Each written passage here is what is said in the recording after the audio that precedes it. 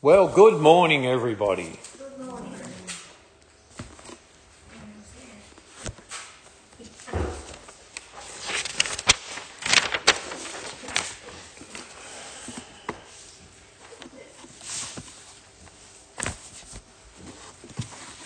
For unto us a child is born. After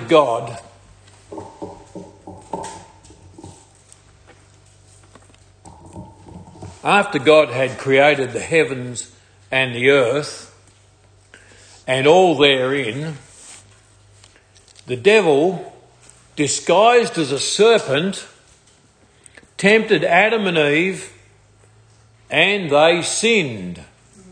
This is called the fall of mankind. Ever since the fall of mankind in the Garden of Eden, there has been the need for the God/human relationship to be renewed.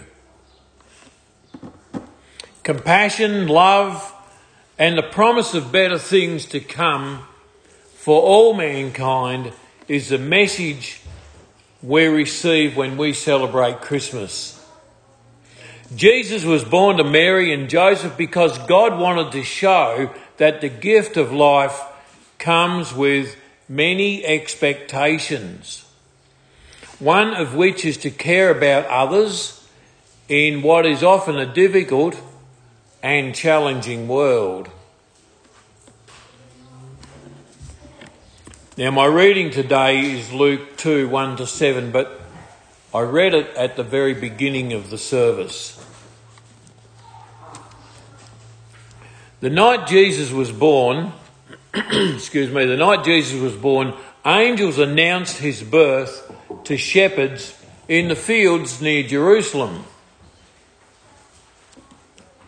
This wonderful news was that there is born to you this day in the city of David a Saviour who is Christ the Lord. This familiar part of the Christmas story is far more significant than we could probably normally imagine. Today, Christians or people around tend to romanticise shepherds, seeing themselves as selfless individuals who are symbols of God's own care for his human flock. Does that describe me? Maybe. But we do not realise that the first century shepherds were actually viewed with suspicion and contempt. They were generally considered to be thieves, and in fact they were not even allowed to testify in Jewish courts because their testimonies could not be trusted. How appropriate then that the angel appeared to shepherds, first century sinners, with the good news that a Saviour was born that very night, bringing the promise of hope and love to a fallen world. What wonderful news that was for them and, folks, also for us. For like the shepherds, we desperately need a Saviour. And this world desperately needs a Saviour. The people in this street, the people in this town, Victoria, everywhere. Throughout the centuries, God has formed many covenants or promises with mankind through the biblical patriarchs. People like Abraham, Moses, David, and a few others. The main thing being the covenant that God made with Moses relating him to the Ten Commandments. It became apparent over time that a new plan had to be introduced because this one only involved the Hebrew people. God needed a plan that was involved on a different scale of hope and love. A plan to involve the people of the whole world, not just the Jewish nation or not just the Hebrew people. Now, I'm sure we all know the story of Mary and Joseph and how they travelled to Bethlehem and could only find a stable for Mary to give birth in. The shepherds, the guiding star, the wise men, the gifts, all happened and are part of the story.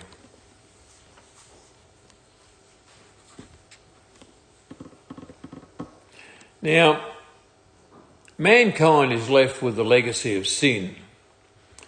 That sin that was created by Adam and Eve. God said that the punishment for sin is spiritual death or hell. Same. Ever since those days of long ago, mankind has been trying to get it right with God. And since Jesus came to earth and became the new covenant, it means that all the people of the earth can now have the chance to receive his forgiveness for the wrongdoing instead of receiving punishment. It's kind of strange, isn't it, that if you repent, you receive forgiveness. But when I was a child, I could repent, but as well as forgiveness, I also received punishment. The punishment came first. In fact, the punishment encouraged my repentance to say, hey, I'm not going to do that again. But with God, it's a different story, a different scenario, a whole different setup. And this is where Christ comes into the picture, because Jesus' biological father was God. This is really interesting, because that means that Jesus had special blood, or blood with special qualities flowing through his veins, because he was part human and part godly or part divine.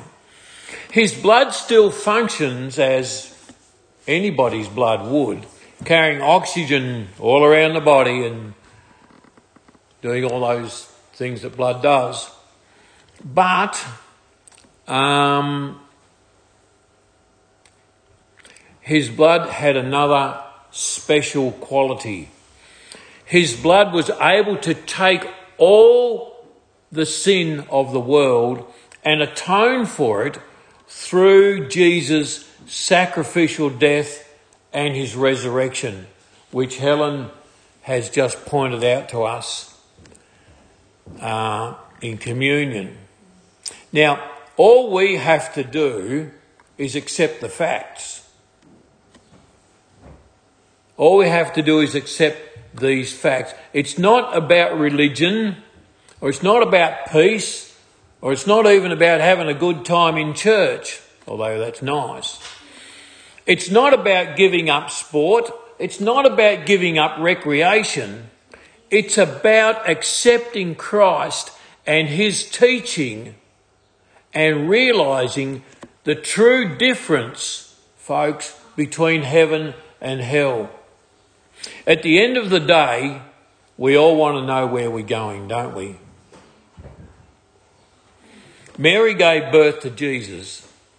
And I'm talking here of the human skeletal frame. It was God who placed into that human skeletal frame Christ. And so we have the coming together of the two in one. The Jesus and the Christ. Jesus Christ. Christmas means that he descended that we might ascend. He became poor that we might become rich. He was born that we might be born again. He became a servant that we might become children. He had no home that we might have a home in heaven. He was hungry that we might be fed. He was thirsty that we might be satisfied.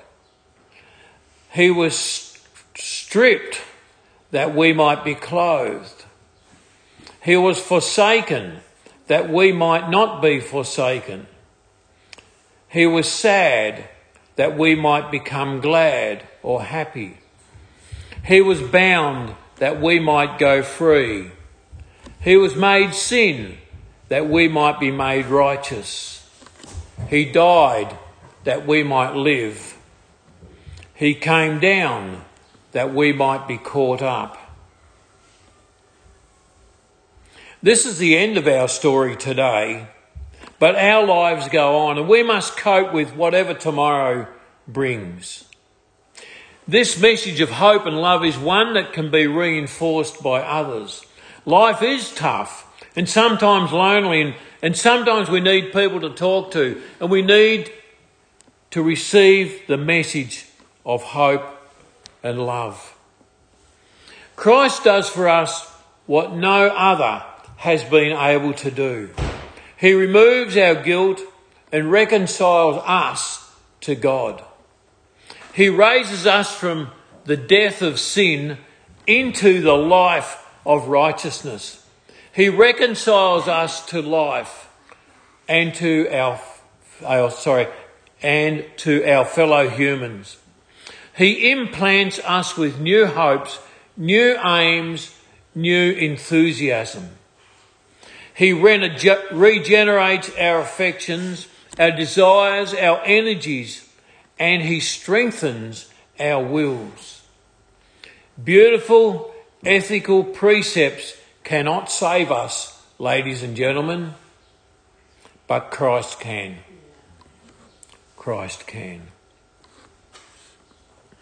When Christ comes into somebody's life, he rejuvenates it so that each person becomes a new creation.